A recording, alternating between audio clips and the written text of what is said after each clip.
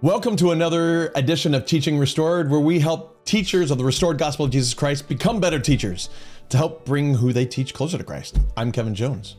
I'm Julie Hilliard. And Julie, we get to hear what you're going to say today. And you're going to lead this whole discussion thing. Are you ready? No pressure. No, none at all. And I don't know what we're talking about. I know. I'm not going to tell you either. You just got to respond on the fly. These are my favorites. Bring it on. Okay. So we have brought up a quote before on this podcast, and I think I've even butchered the quote when I tried to quote it, but I looked it up so that I can make sure that I quote it correctly. And I want us to dive into this quote just a little bit and talk about two benefits. There are probably 100 benefits, but two benefits that come from applying this quote. Are you ready? I'm ready. Are you wondering what the quote is? Please tell me. It is not a prophet or apostle. Okay. It's Oliver Wendell Holmes. Great. Okay. This is the real quote, I think, not the butchered version. For the simplicity that lies this side of complexity, I would not give a fig.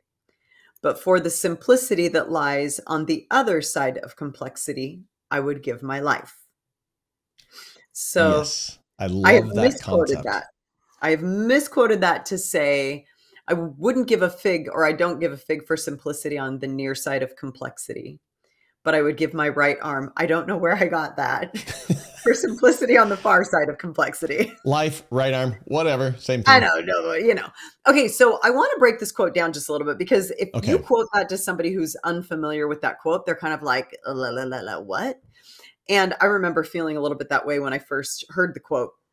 So let's kind of break it down just a little bit. And I want you to imagine, and I can't figure out the right analogy for this. I was driving to pick my dog up from the vet today, and I went through 1,000 analogies in my brain, but none of them really actually played out quite how I wanted them to. Okay.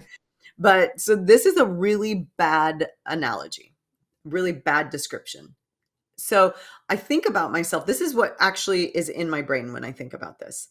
I think about myself standing on the edge of a forest, and I'm looking at these beautiful trees. So this isn't like a scary, daunting, haunted forest. This is like a really pretty forest. Okay. And I do know, though, that no matter how pretty the forest is from the outside, once I step into that forest, there are going to be dark patches. There are going to be muddy patches. There are going to be, patches where I might encounter a bug or two, which is not something I'm a fan of. But there are also going to be these beautiful spots where like the light is going to shine through the trees, and you're going to see shadows that just kind of illuminate things, beyond them just beautifully. And so imagine yourself standing on the outside of this forest, kind of anticipating what's on the other side of the forest, what's in the forest. And you're standing there looking at it, and you're like, nah, not wearing the right shoes. Not going to bother. I'm going to settle for what's on this side of the forest. I'm just going to be cool. Oh, what a beautiful landscape. That's lovely. I like it. That's kind of what I think of, like simplicity on the near side of complexity is like, I'm just going to kind of settle for what's right in front of me. Simplicity on the far side of complexity, what are some of the things that you accept if you decide you are going to search for simplicity on the far side of complexity? So think about my forest. This is you deciding to step into the forest, to trudge through it, and figure out what's on the other side. So what are some of the things that you are choosing to accept, to embrace when you make the decision to step past the edge of the forest? Pain. Okay. Potentially. Mm-hmm. Confusion, potentially. Okay. Good. Uncertainty, especially not only in what lies ahead, but also in how long this is going to last. Right. That's a good one, actually. How long is this pain going to last? Will it be all pain, or will it be a lot easier than I thought it was going to be? Yep. I've seen times like that as well. Yeah. Will I be the only one in there going through that and on the other side as well?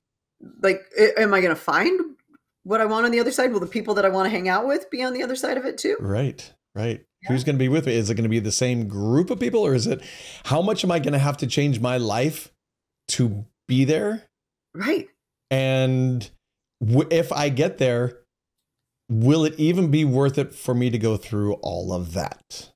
Okay, so like as you're saying all of these things, you're very clearly making the connection that we're talking about stepping into spiritual complexity, right? Mm-hmm. This forest is basically this forest of spiritual complexity. So let me kind of repeat some of the things that I heard you say. Okay. When we step into spiritual complexity, sometimes we don't know what to expect, right? We I don't would agree. know if there's going to be pain. We don't know if we're going to be a little bit more lonely. We don't know if we're going to feel isolated for time. We don't know if we're going to feel confused. We don't know if we're going to feel like excited and happy about what we find or something different, Mm-hmm. right? Mm-hmm. Did I miss any? Like what did I miss of the things that you said? What did I say most of them? Pain. Pain, I said, She's yeah. pain. Okay. I keep going Hey, back you're to so pain. cool. That's my big one. Are you pain averse? Like, what's the deal here? So what I am a person who really likes stability. Like I crave stability and I love predictability too, because I can plan for it. And I'm Great. definitely a planner. And so for a lot of my life, I was really comfortable with simplicity on the near side of complexity. I kind of took things as far as the gospel is concerned at face value. Sure. And I think that it served me well during times of my life when I might have otherwise been confused. And because I have kind of a more obedient personality, it wasn't like dangerous, if that makes any sense. Mm-hmm. But as my life has progressed, as I've decided to take steps into complexity, so to speak, as I've decided to unwrap the bows that I had neatly tied around certain principles of the gospel, I have learned how much I was missing out on by just settling for simplicity on the near side of complexity. Right. There is so much adventure, beauty, creativity, perspective. Can you add to that? Like, what other blessings come from wading into the complexities of the gospel? Clarity. Clarity. Good. Not needing to worry. Okay. I find that, I mean, at least with my journeys through complexity, I find that, I may be worried about something, but I don't want to dive into it. And when I do dive into it and I go to the other side, I realize, you know what, actually, I don't need to worry about that anymore. That's good. Oh, Or I never okay, needed to worry about it in the first place. So maybe resolutions Yep. in some Yeah, cases. good. When Yeah. you first said worry, I thought maybe you were talking about like you were feeling worried about things, but having waded through the complexity, the perspective that you gained gave you, Yes. took away that worry. So maybe both sides of that Sure. would be blessings or gifts from it, right? Benefits. Yeah. Okay. I agree. love that you also brought up clarity. I think that it's really interesting that we can get more clarity by getting into the complex. Okay, so really quickly, Right. I want to just add a little, asterisk to what it is that we're saying. We are not talking about looking beyond the mark when we talk about wading into complexity at all. We are also talking about something that Kevin, you just mentioned a little bit earlier, like we have to make sure that when we wade into complexity, we do so with the right intention and asking the right questions, right? We'll talk about that more in just a couple of minutes because I want you to share some of your thoughts about it. But there are so many potential blessings to wading into the complexity. However, what does the quote tell us we will arrive at? I don't remember. Simplicity. On the other side of complexity. You got it. That's where you're going. Okay, gotcha. So, yes. Yeah. Like we will arrive again at simplicity. Yes. So I started thinking a little bit about some examples of principles of the gospel that I could accept the simplicity on the near side of complexity and be blessed by, but be even more blessed by if I understand the simplicity of that principle on the far side of complexity. Let me give one example, and then I want to see if you have a couple of examples that pop into your mind. Okay. This is an extreme example. Okay. Message of the book of Revelation. Basic message is that God wins, right? That he has a plan and his plan wins. Like, Right. he's going to trump. And so I could look at the book of Revelation and I could be like, oh, this is a beautiful description of how Heavenly Father's plan is going to result in a victory. And how, if I align myself with Heavenly Father, if I align myself with God, that he is going to be victorious over Satan. Right? And I could be like, that is an awesome, awesome message. Yay for that message. Yay. I'm at the edge of the forest. Or I could wade into all of the symbolism in the book of Revelation. And I could learn details through the symbolism about Satan. Whoa, that could bless my life? Oh, heck yes, right? Because we are better capable of spotting his deceit when we understand his strategies.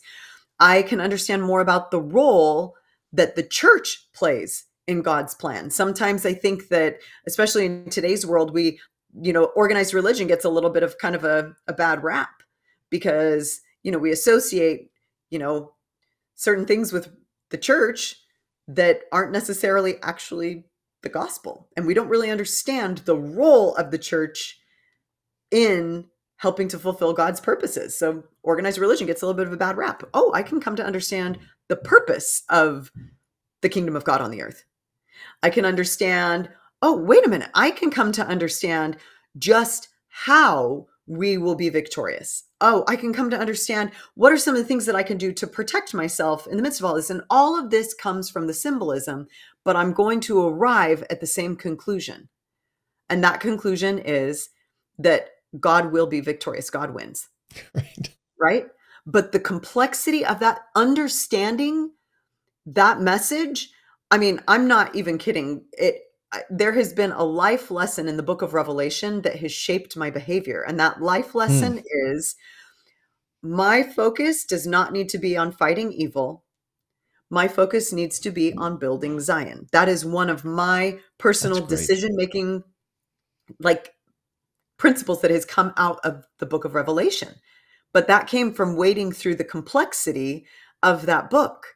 So how does Julie Hilliard then make decisions? Well, is this something that helps to build Zion, or is this something that is going to in some way destroy or break it down? Am I anxious to fight this, evil that I see potentially coming into my, it's going to hurt my family in some way? Oh, shift. Is there a way that I can address this evil by building Zion?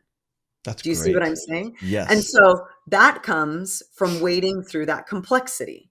So can you think of any examples of other principles of the gospel that when you are on the near side of complexity, you're like, yay, but completely changed for you when you land at the same conclusion after having waded through it? Yes. I want to give you a general one and then a very, very specific one. First, the general one, I cannot tell you how many times I've gone through this exact same process in different topics overall.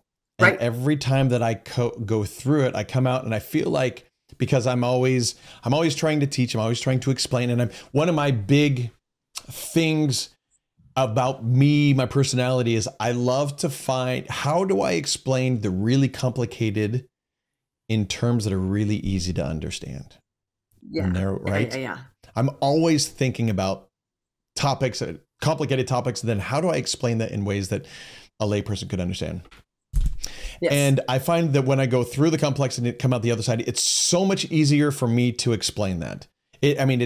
It's head and shoulders above what I used to be able to do.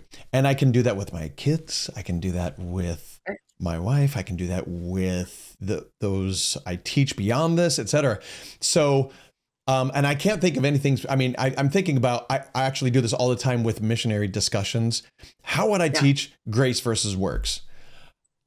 Just that topic, I've had to go through and dive in. And how do other churches see grace and works? And how do they see us How do they think we think about grace and works, and try to look at all the different perspectives and come out and then go, oh, it's that simple. Wow, look at that.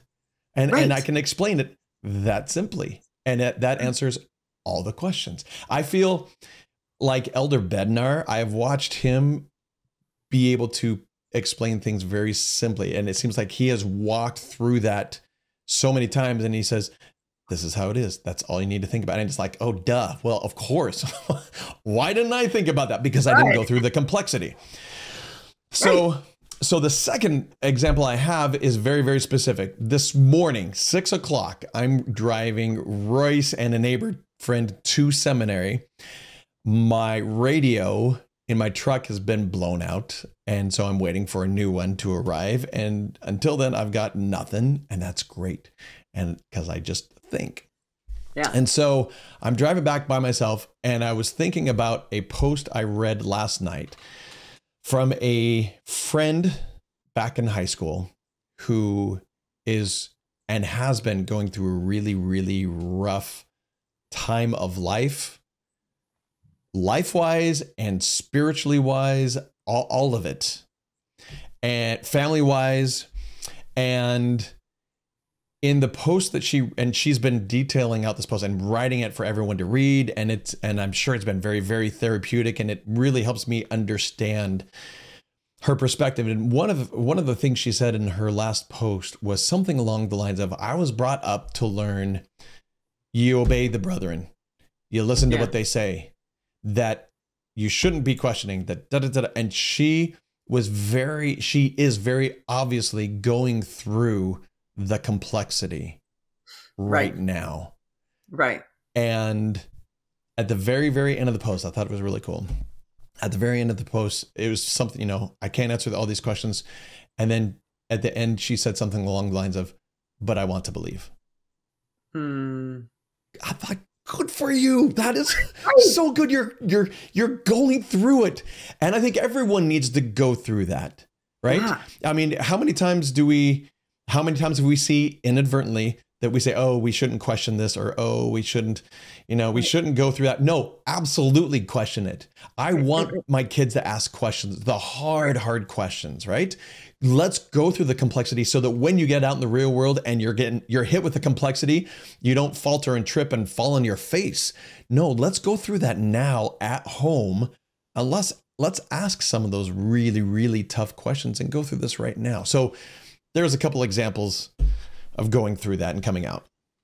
Okay, so one of the things that I love about what you just said is that you talked about the value in the complexity. Like, I don't think, and maybe I haven't really thought this statement through super thoroughly, so you can push me or challenge me if I'm wrong, but I don't know that we can have a real unshakable testimony without going through the complexity. I don't think that on the near side of complexity, we can have an unshakable testimony.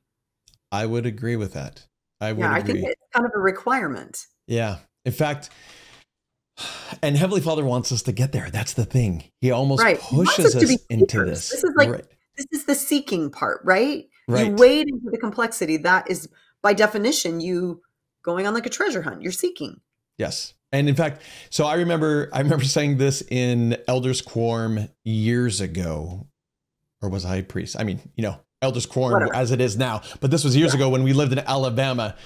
We were talking about going through difficult times, and I remember raising my hand and saying something along the lines of, either Heavenly Father can make life difficult for you to help you learn, or you can choose your challenges and you can do that yourself. Now, I said that understanding that we will all be surprised by the challenges we have. But we can't control all those things that Heavenly Father gives to us to go through. I totally get that. But I think sometimes we get into really almost apathetic states of mind or times of life where we're just like, oh yeah, what does the scripture say? All is well in Zion, right? All is well in Zion and everything's great here, right? Well, hey, buddy, if you don't start challenging yourself and putting yourself through some complexity, Heavenly Father will give you that complexity.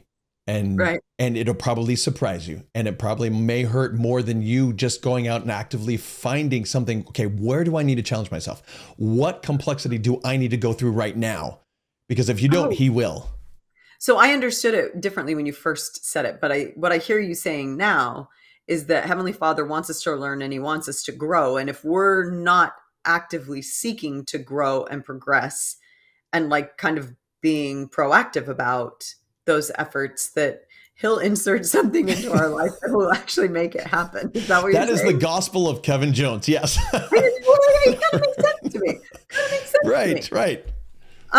Let me throw out one that just kind of simplicity on the near side of complexity thing.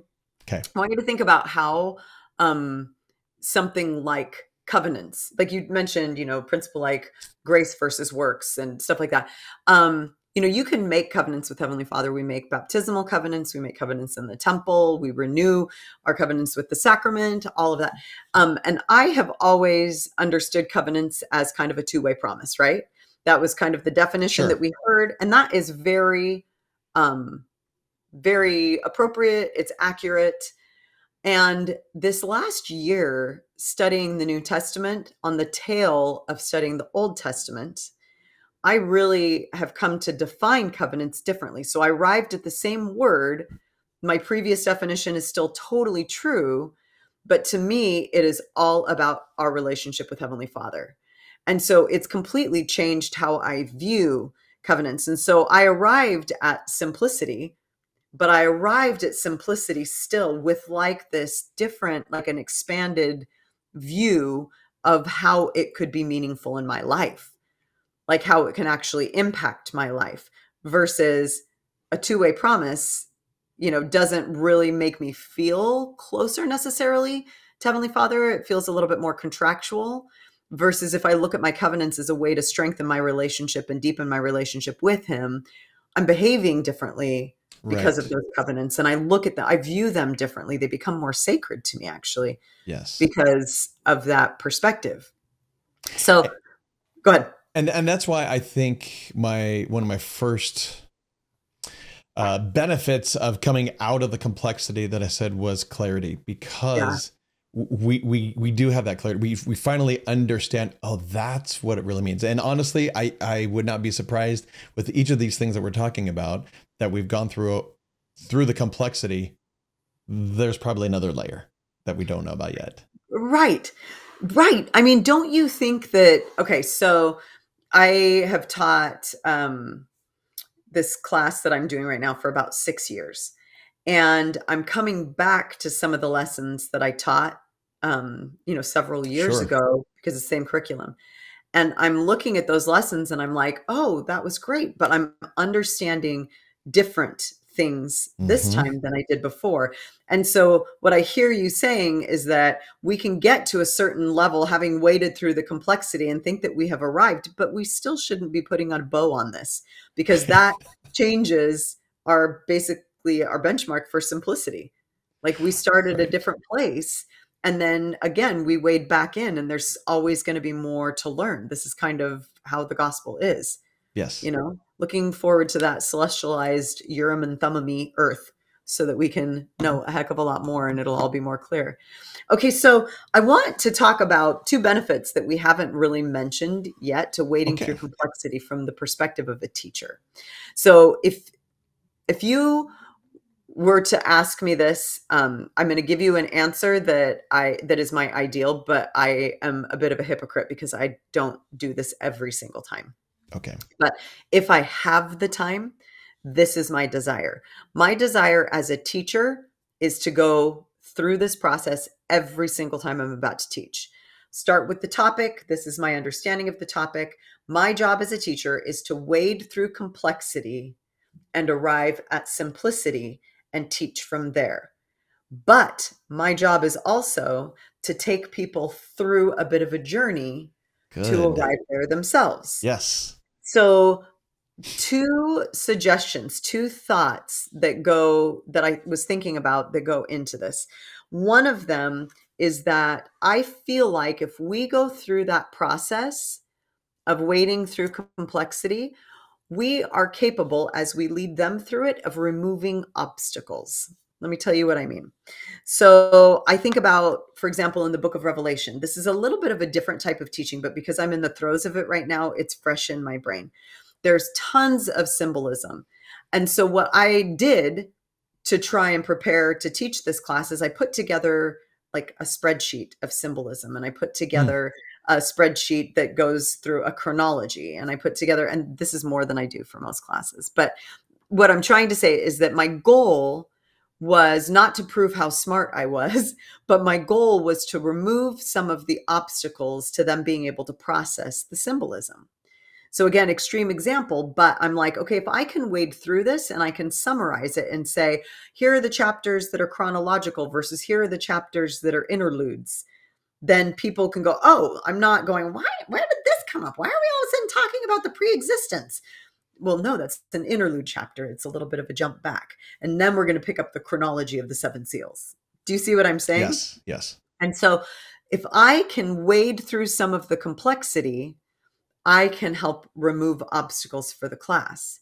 So think about what you do to help people wade through it while removing obstacles. So just be thinking about that. I'll give you just a second to think, and I'll give you Okay. one example. Okay.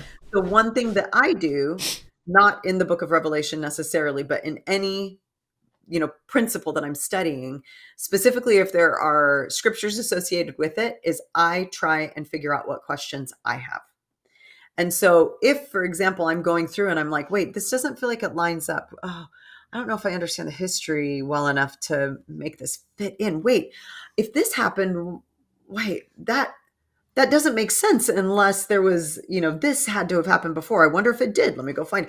And so I kind of go down some of these rabbit holes because I try and take and just make sense of whatever it is we're talking about in almost a linear way, which isn't very spiritual, I realize. But if I can make sense of it in a linear way and kind of tell it as a story, then I have to ask questions to be able to do that cohesively. Then I can help remove some of those obstacles that other people might encounter if they are also linear thinkers, and say, oh, and when you get to this point, you're going to read this. Don't forget back in do. Do you see what I'm saying? Like some of Yes. those tangents. Am I making just noises too frequently for you No, to be able to piece together what I'm saying? I love it. I know Okay. exactly what you're saying. Yes. So tell me, what are some of the things that you do as you're wading through complexity to prepare to remove obstacles for classes? Okay, I'll kind of give you what I do as well in this process because I've done this so many times and this is actually kind of fun for me. I love Yeah. this. I love to bring up a topic and have everyone go, "Oh yeah," and answer from their side of simplicity where they understand, Wherever right? simplicity is for them, Yep. right? Yep. Great. And then I'll bring something up that totally contradicts what they said, Hmm.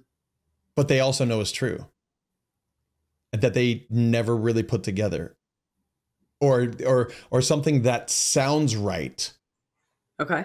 that contradict, and then all of a sudden there's this tension in their brain of, well, what is that? Okay, and I'll give you an example of this. So, Okay. um, Wait, but we pause. You're okay, telling me that you intentionally create tension. absolutely Okay. inside it on a mental and even sometimes a spiritual level, and it's not so much. I wouldn't say it's tension, but it's a little conflict Discontent. that they have never put together before, but if they had really thought about it, they probably should have thought about these don't quite fit on this side of simplicity. They don't Ah, match. You okay. actually have to go through it to understand how they do match, but given at face value, they don't. So, for example, we had the elders over a few nights ago, and they just popped by, and we started talking. And they had a third elder on exchange with them, and he had been out for about 3 weeks. Oh, And it was good to just talk with him for a little bit. And so we started talking about, and I don't remember how it was brought up, but Kelly said something about saving ordinances. And he said, saving ordinances like, there's baptism and then there's the temple ordinances. And I said, hold on, saving ordinances and exalting ordinances. And they went, wait a minute, what? What? And I said, what? And I said, okay, elders, tell me, if someone were to ask you, what's the difference, someone from a different church, what is the difference between salvation and exaltation? What would you say? Mm-hmm. And okay. And they tried to go through it, Mm-hmm. and they stumbled badly. Okay. Okay. And I said, okay, you know the answer to this. You just don't know you know it yet. Right. Right. And so what I did is I walked them through just a series of questions of basic things that they know and understand, and brought it out in them through their answers. And so they started to understand the difference between salvation and exaltation. One of them said, I remember that someone said that salvation is an individual matter and exaltation is a family matter. Good. That's a great start.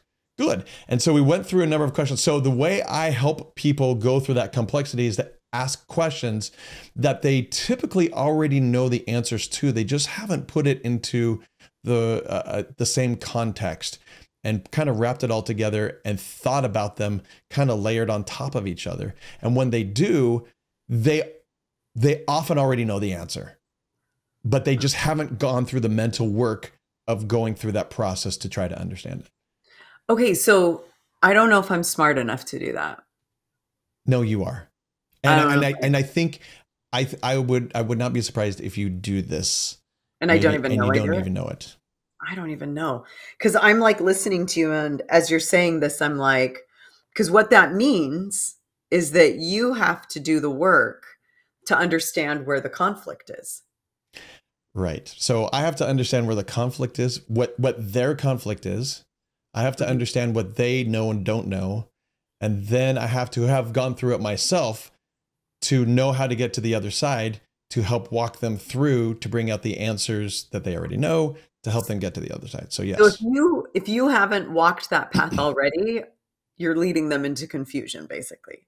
Correct. So you really have to have either arrived somewhere, or because what happens if you don't actually arrive? So can you teach about a subject that you haven't drawn those types of conclusions on yet? Absolutely. Okay. I have. Yes. Okay. So then how do you approach something like that? If you haven't actually arrived at simplicity on the far side of complexity and you're still wading through complexity, how do you do it without leading people to confusion? It's a journey we go on together. Aww. Right? Hold hands. Yeah. You hold hands and say, okay, let's think about this. I have never thought about this before. That's a great question that someone brought up. That seems to conflict what we're talking about. Let's ask a few questions and give some answers and walk through this together and try to understand this together. And we may not come out in the end to a good solution, but what I always try to leave them with are good questions to ask, to make sure they're asking the right questions to eventually get them there and lead them out of the forest and to the other side of complexity, into that version of simplicity. So we kind of made this point on a previous podcast that it's not actually a bad thing to lead people to a wrestle. Right. Like if you can inspire them to engage further on a subject, you are basically setting up, if you will, a catalyst for them to have an experience with the Spirit, which is way more important than you being the facilitator of a spiritual experience. Yes. And so that is vulnerable. That's really scary as a teacher, to go into a place that you're still like up to your, thighs in mud on, and to take people with you and know that you're all going to arrive at a better place. But what I hear you saying is that you absolutely can do it. Now, a caution, this goes to your thing about, remember you mentioned right before we got on about the types of questions that we ask. Maybe you should bring up that caution. Yeah, I think and I came up with this thought a few days ago, I think one of Satan's biggest tools is to get us to be asking the wrong questions. Because we naturally, anytime we are asked a question, our brains by instinct want to answer the question. And if he Right. can get us answering the wrong questions, thinking the wrong way, then we won't go through the complexity that's behind us that we need to turn around and view. So it's really important that we ask the right questions. And that almost, at the same time, that almost may say, well, if if we talk about some of the sensitive topics that may come up in the church. Oh, well, if you don't think about it in the right way that the brethren want you to think about it, and Yeah. I mean, people can go completely against that, and I totally get that may be a thought, but it isn't. It's just as a natural law of life. If we don't ask the right questions, we will never find the right answers, period. And so if Satan can get us off onto the wrong questions and get us all tied up and wrapped around the wrong questions, then we're headed down the wrong path and we'll never find the right answers. Okay, so I hear two things coming out of that. And one of them is Satan can get us asking the wrong questions, that we can be led in the wrong direction. And I love that you pointed out that this is not like a manipulative technique, that you have to be coming from the same mindset as everybody else to be able to ask the right. Not at all. Right. I actually, when you first started saying it, was thinking of it just a teensy bit differently, but I think they connect, they intercept.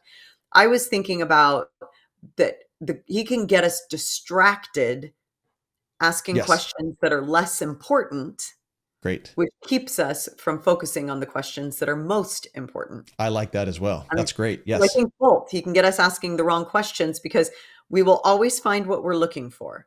Mm-hmm. And so, for example, if we are asking, is, such and such event from church history, accurate? Well, not only is that not a primary question, but we're going to look in places that give us information where there might be nothing in our church's history from a reliable source about that topic. There could be a million fabricated stories about that topic. Yes. So he gets us asking the wrong questions. We start moving in the wrong direction. Likewise, he can distract us from the more important questions by having us focus on the secondary questions, so to speak, that trips us up. So the primary questions, if these secondary questions are basically distractions from the questions that are going to be most important in helping bring us closer to our Heavenly Father. And so, yes. Like what? Like, what would you say are some of those secondary questions that distract us?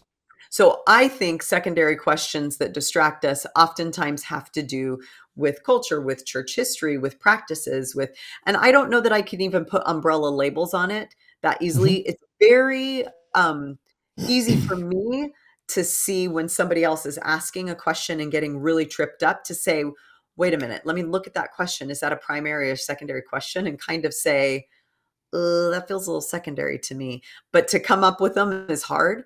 Mm-hmm. Church history is a super easy one for me to think about, because it is very important for me to know if Joseph Smith is a prophet of God. And it's very important for me to know if the Book of Mormon is true. Those feel primary. Mm-hmm. But whether or not Emma struggled with polygamy, and whether or not, how many wives he had and how many, those are secondary questions in my mind. That's not helping me to know whether or not Joseph Smith is a prophet of God. Right. And so wading through complexity, there has to be some judgment on our part as to how we're trudging. Because if we're going to trudge through complexity and we're in this forest and we see quicksand and we decide to go step in the quicksand and we get stuck in the quicksand, we're never going to make it to the other side and arrive at simplicity again. But if we can see certain obstacles on that journey and exercise wisdom, I mean, it's not like Satan has to stay out of the forest, mm-hmm. To go with my really bad analogy that doesn't play out super well. No, it did. It worked. It worked.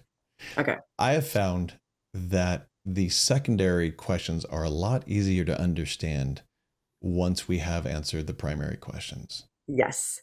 Well, so Lawrence Corbridge's talk, it's called, what is it called? Hold on. Primary versus secondary questions. No, it's not. It's not. It's called In the Strength of the Lord or something. No, that's it. No, that's Ben. I just messed you up, didn't I?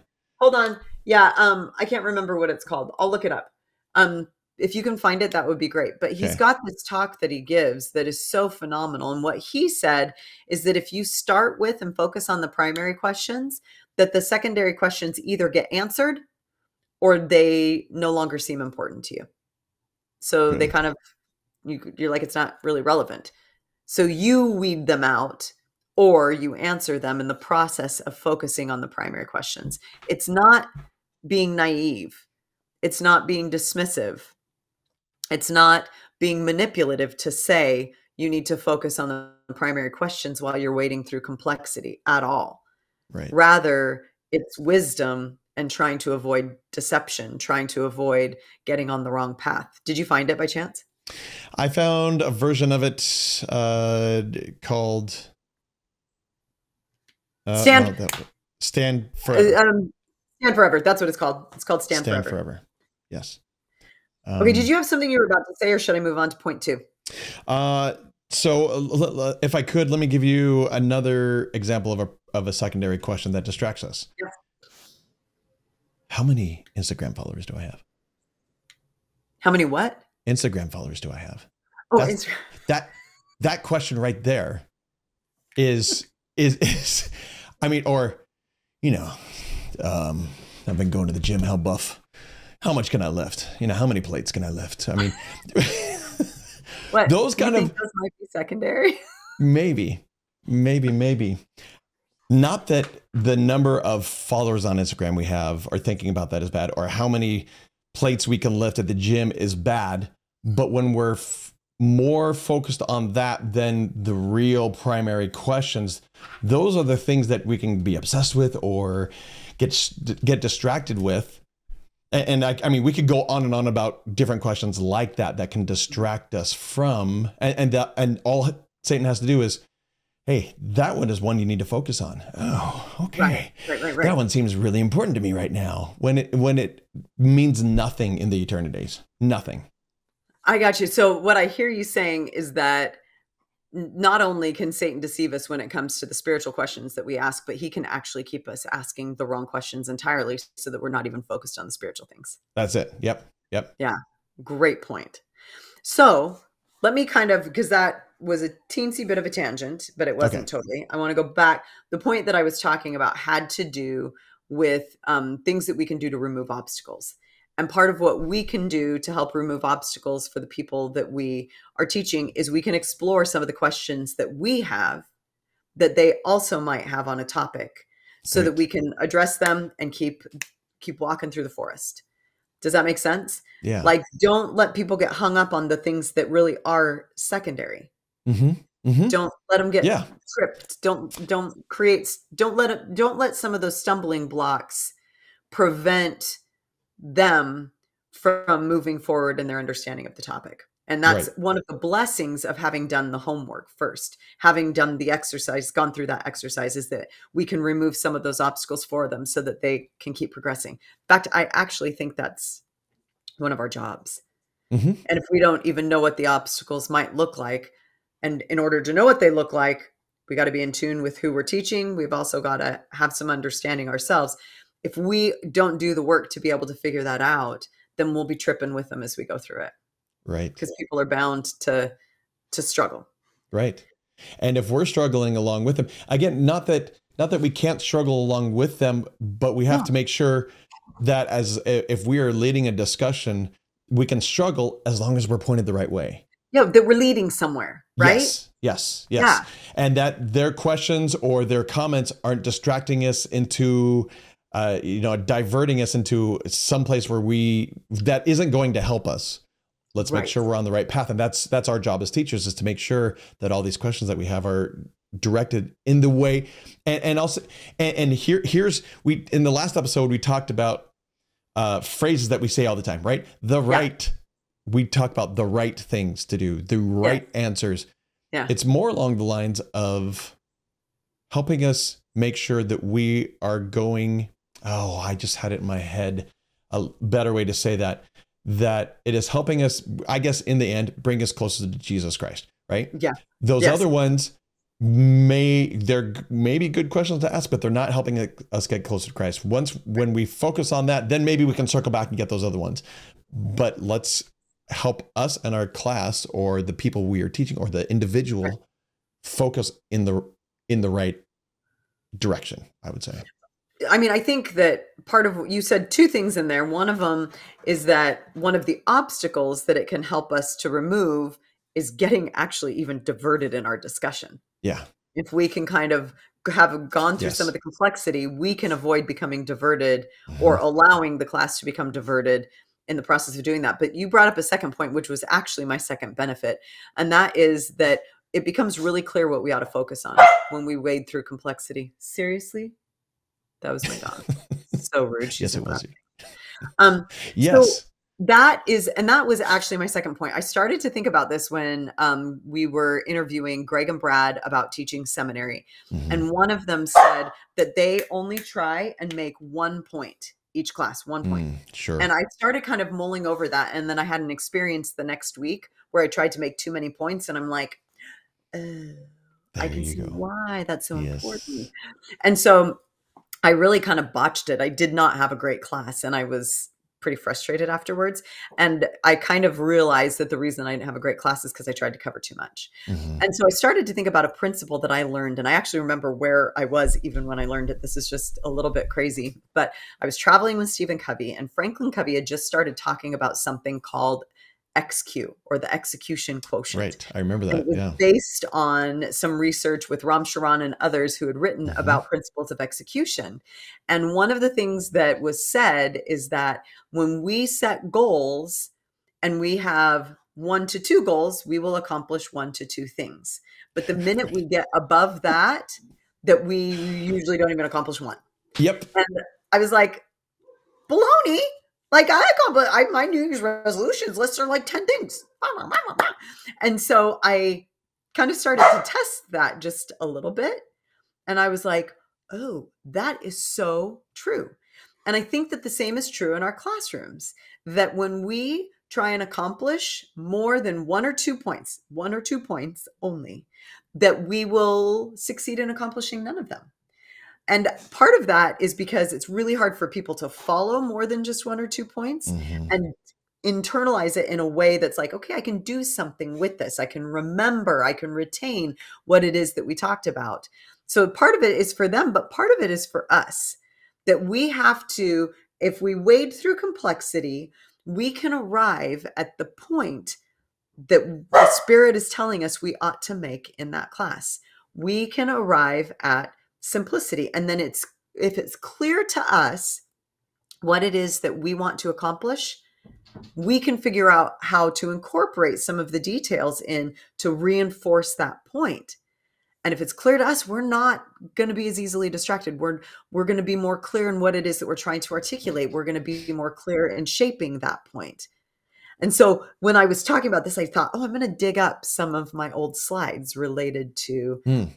XQ and stuff like that. And one of the things that I thought about, and this is something that I've used in some of the consulting work that I've done before that I think applies just beautifully, is that when you are working to get a group of people executing on something, say in a corporate setting or something like that, not only does the goal have to be clear, but they have to be committed to it. And they have to understand their role in accomplishing that goal. Yes. So I was thinking about that when it comes to the teaching setting. So when you think about the classroom discussion, they need to have clarity about what it is you're talking about. They need to be engaged. That's the equivalent of commitment. But they also have to understand their role in contributing to that discussion. And so the more clear you are, the more on point their comments and questions will be, the more it will be building a discussion versus chasing some of the derailments to the discussion. Does that make sense? Does That's that resonate with very you? good. Yes, it does. I recently listened to a podcast, Leading Saints podcast, about Sunday school. And the title of it, something was like learner councils. It had Oh, to do with learner councils. And I went, not teacher councils, but learner councils to help people learn to learn. And I what role the learners have in a class. That's pretty awesome. Holy Right. cow, right? What role does the learner have in there? And does everyone understand that? Or do they have a misunderstanding of what that learning role is? Right. Where they come into the class and they just think, I'm going to teach me, Yeah. go. Feed me. That's right. Right. Feed me, Seymour. And then they may or may not be fed, but it's very being acted upon, where the actual learner, should they be engaged, and we all hope they are actually acting Right. so that they can be engaged. But we have to set it up. Oh, absolutely. Like, I mean, that's what you're talking about. I mean, I love that term, learner councils. How rad is that? Yeah. But like, a lot of people do come. I mean, I'm even guilty of this sometimes. I'm like, I need to be uplifted, feed me, Right. or Mhm. whatever. But if someone is clear about what we're talking about and I feel committed to that discussion or engaged in that discussion, man, I'm on board. And Yes. then I can really figure out, for example, when somebody says, does anybody have an experience with that? Which is a question that I hate. Right. Like, we've got to figure out a better way to ask, has anybody had an experience with that? Yeah. Because then in my mind, I'm just like, I think I have a little bit of brain lock when people ask that question because I have a really bad memory. And so that's why I think I'm But like, others oh, have a really good memory, and you're going into a black hole because someone no, that's is it. going to not stop with their 15-minute story, right? Exactly. You are literally opening it up to be derailed. But if you can instead have people be engaged and understand how the experiences that they have had drive home that point, Mhm. how their contribution can actually help the goal, help us to reach the goal, the stories are going to be more succinct and they're really going to reinforce the application of the principle that we're trying to talk about. And so Mhm. I feel like if we can figure out I feel like we shoot ourselves in the foot when we try and accomplish too much. Agreed. And for those reasons, like, whereas if we can just arrive at simplicity on the far side of complexity and really understand what it is that the Spirit wants us to be teaching about and focused on, that we can set ourselves up for a learner council type experience. And I love that, by the way. That is so good. And it's Isn't it? stuck right there. Is that so good? I started thinking It's, about, how can we, and another episode I want to do is around the Sunday School presidency and their role, ooh, and which is really interesting because in our ward, we just called it brand new Sunday School presidency, and we walked them through and they're like, what? They had no idea. And my son-in-law, he just became Sunday School president. And in when his word, or is he in your in word? his ward, yeah, in a different ward.